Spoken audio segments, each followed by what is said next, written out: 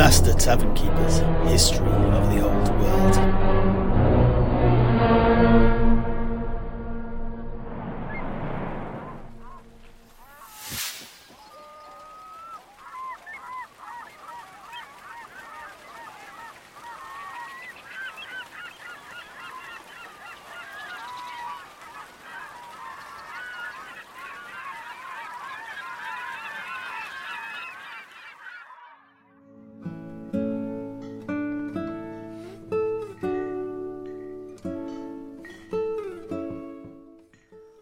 Well, that was eye-opening. I can guarantee that Engler Brack didn't know any of those details about Odral's landfall in Albion.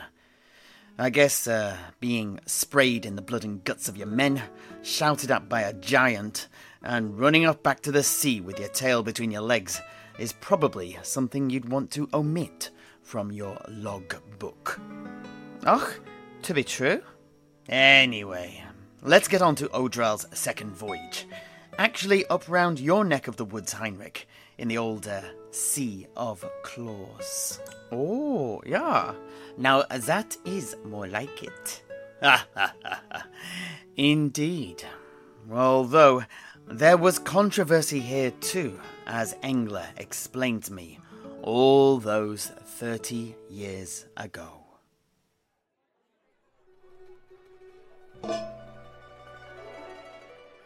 Noon, the entries in the Acta Nautica ex Odralis for the second voyage of Odrall are far longer and more detailed than those of his journey to Albion for some reason. In fact, they begin with his preparations.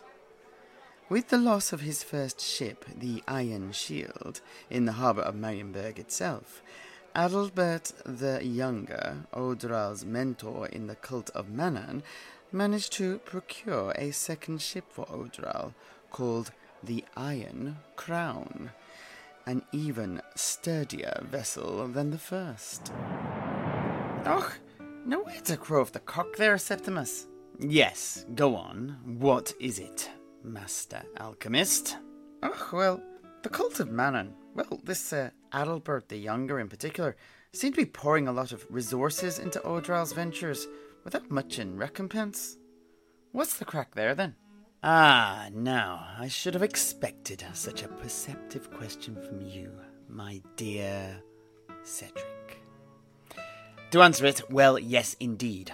Odrall was creating a valuable resource with all of the maps and navigational observations that he was making, but were such things worth 2 whole boats, their crews, supplies, and the like?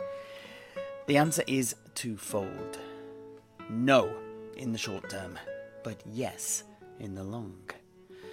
However, what tipped the scales here is perhaps not immediately apparent, but if you dig a little deeper, you'll soon discover that there were in fact 2 separate things motivating Adalbert to bend over backwards to facilitate his protégé's adventures. Firstly, he had managed to persuade some very influential leaders of Marienburg's mercantile families, almost all of whom were members of the cult and involved in shipbuilding, to invest heavily in Odral's voyages, in return for copies of the maps he made. This offset many of the cult's overheads and would give these families a marked advantage over their competitors in future generations. The second reason was love. Many said that Adalbert loved the young orphan like a doting father and could not help but indulge the whims of his adopted charge. That said, there were also rumours that the love between the 2 priests was somewhat more personal, let's say. As in between 2 consenting adults. Oh, now that sounds more intriguing. Indeed. Both are heartwarming in their own ways, I suppose. But let's leave the rumour mill and return to our story.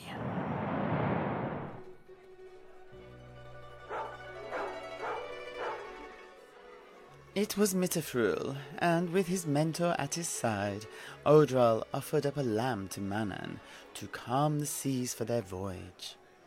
Adalbert then took over, laying his blessings both on the boat as well as the voyage itself. Manann seemed to answer his pleas, and a soothing, calm, gentle spring rain began to fall all over the ship, filling everyone it fell upon with a sense of peace and hope. And as the rain petered out, an enormous albatross came to rest upon the crow's nest. The portents were clear, and within an hour Odrall had hauled anchor and set off, even though it is usually considered bad luck to set off on the day of start growth itself.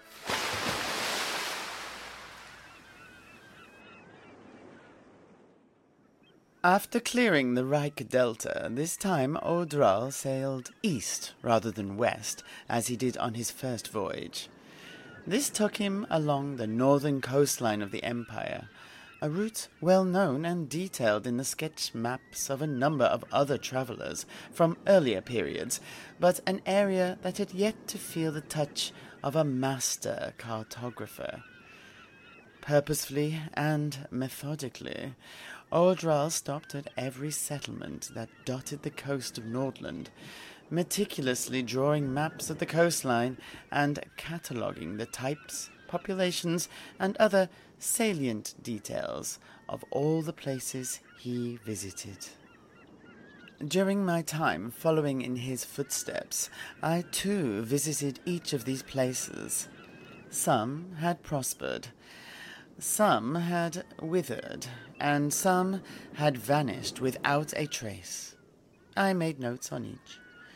As I mentioned earlier, in many of these seaside enclaves, Odrall founded small chapels, grottos, and hermitages, and it was chronicling the fate of these that formed the bulk of the documentation that I submitted to the cult. From talking to locals, I also learnt that where it had been impossible to build a place of worship to Manann, be that due to resources or objections from some quarter, Odrall had blessed the local initiates, and these stories have been preserved orally. I too chronicled these tales. I dare say that the impression that Odrall made during this time has led to the vast majority of coastal settlements on the Sea of Claws claiming to have been visited by Odrall during his second voyage. These are perhaps not erroneous claims, in my humble opinion. A particularly famous tale from this period is told by the bards of the militant order, the Sons of Manann, based near what is now the town of Saltkalten, in Ostland, although it was little more than a hamlet back in the 10th century.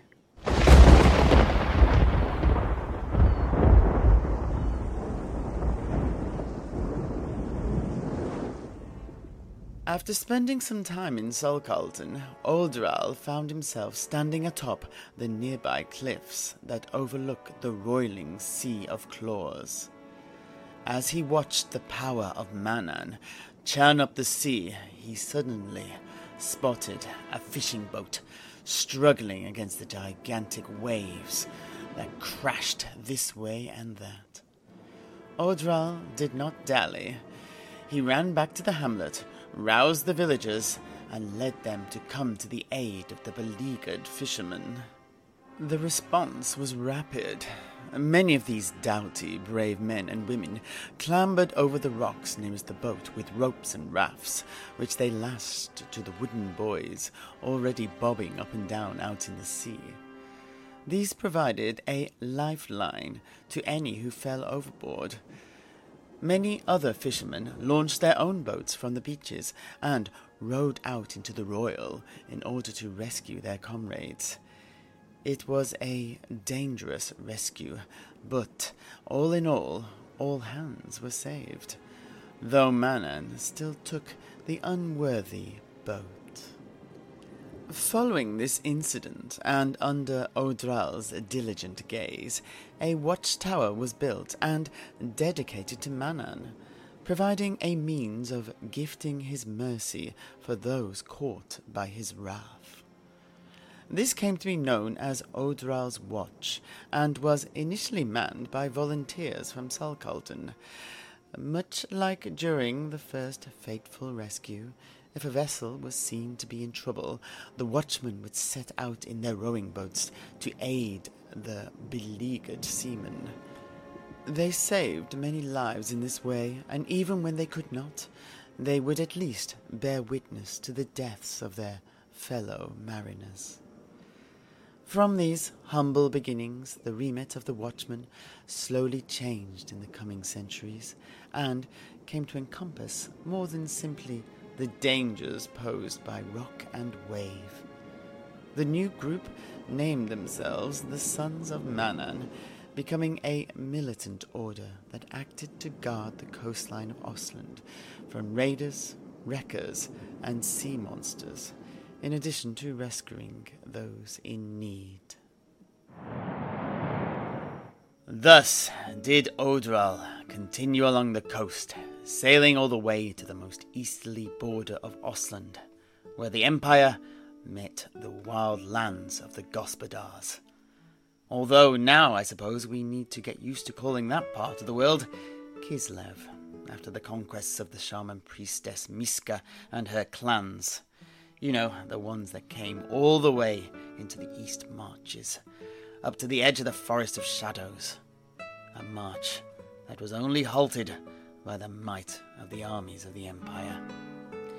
Thankfully, her daughter, Queen Shoika, is a little less ambitious than her mother, and focused it on consolidating power within her own borders, rather than taking us on in the Empire. No, anyway, sorry. Back to Engler, eh? Noon, what was I saying? Ah, yes. Upon reaching the lands of the Gospodars, and here too meeting and blessing fellow followers of Manann, men and women who would eventually be instrumental in establishing a shrine, a wooden structure spanning the river Erskoi, Odrall turned north, and thus began the second leg of his voyage. Oh, what was this shrine like? Why, it was most unusual. This shrine of Manann straddles the river, and it is decorated with all sorts of holy maritime symbols. Crashing waves, ancient ships, demigods, tridents, and sacred monsters from the deep.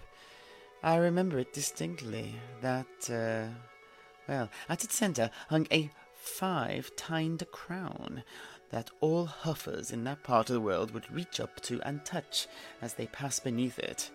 It is said to invoke the protection of Manann. But that was all on a separate journey of mine, up the river Talabek, a mere 5 years ago. Noon, after going as far east as we could along the coast of the Sea of Claws, we turned back, unlike Odrall. And although I did not wish to, I'm glad I did. For in doing so, I met the love of my life.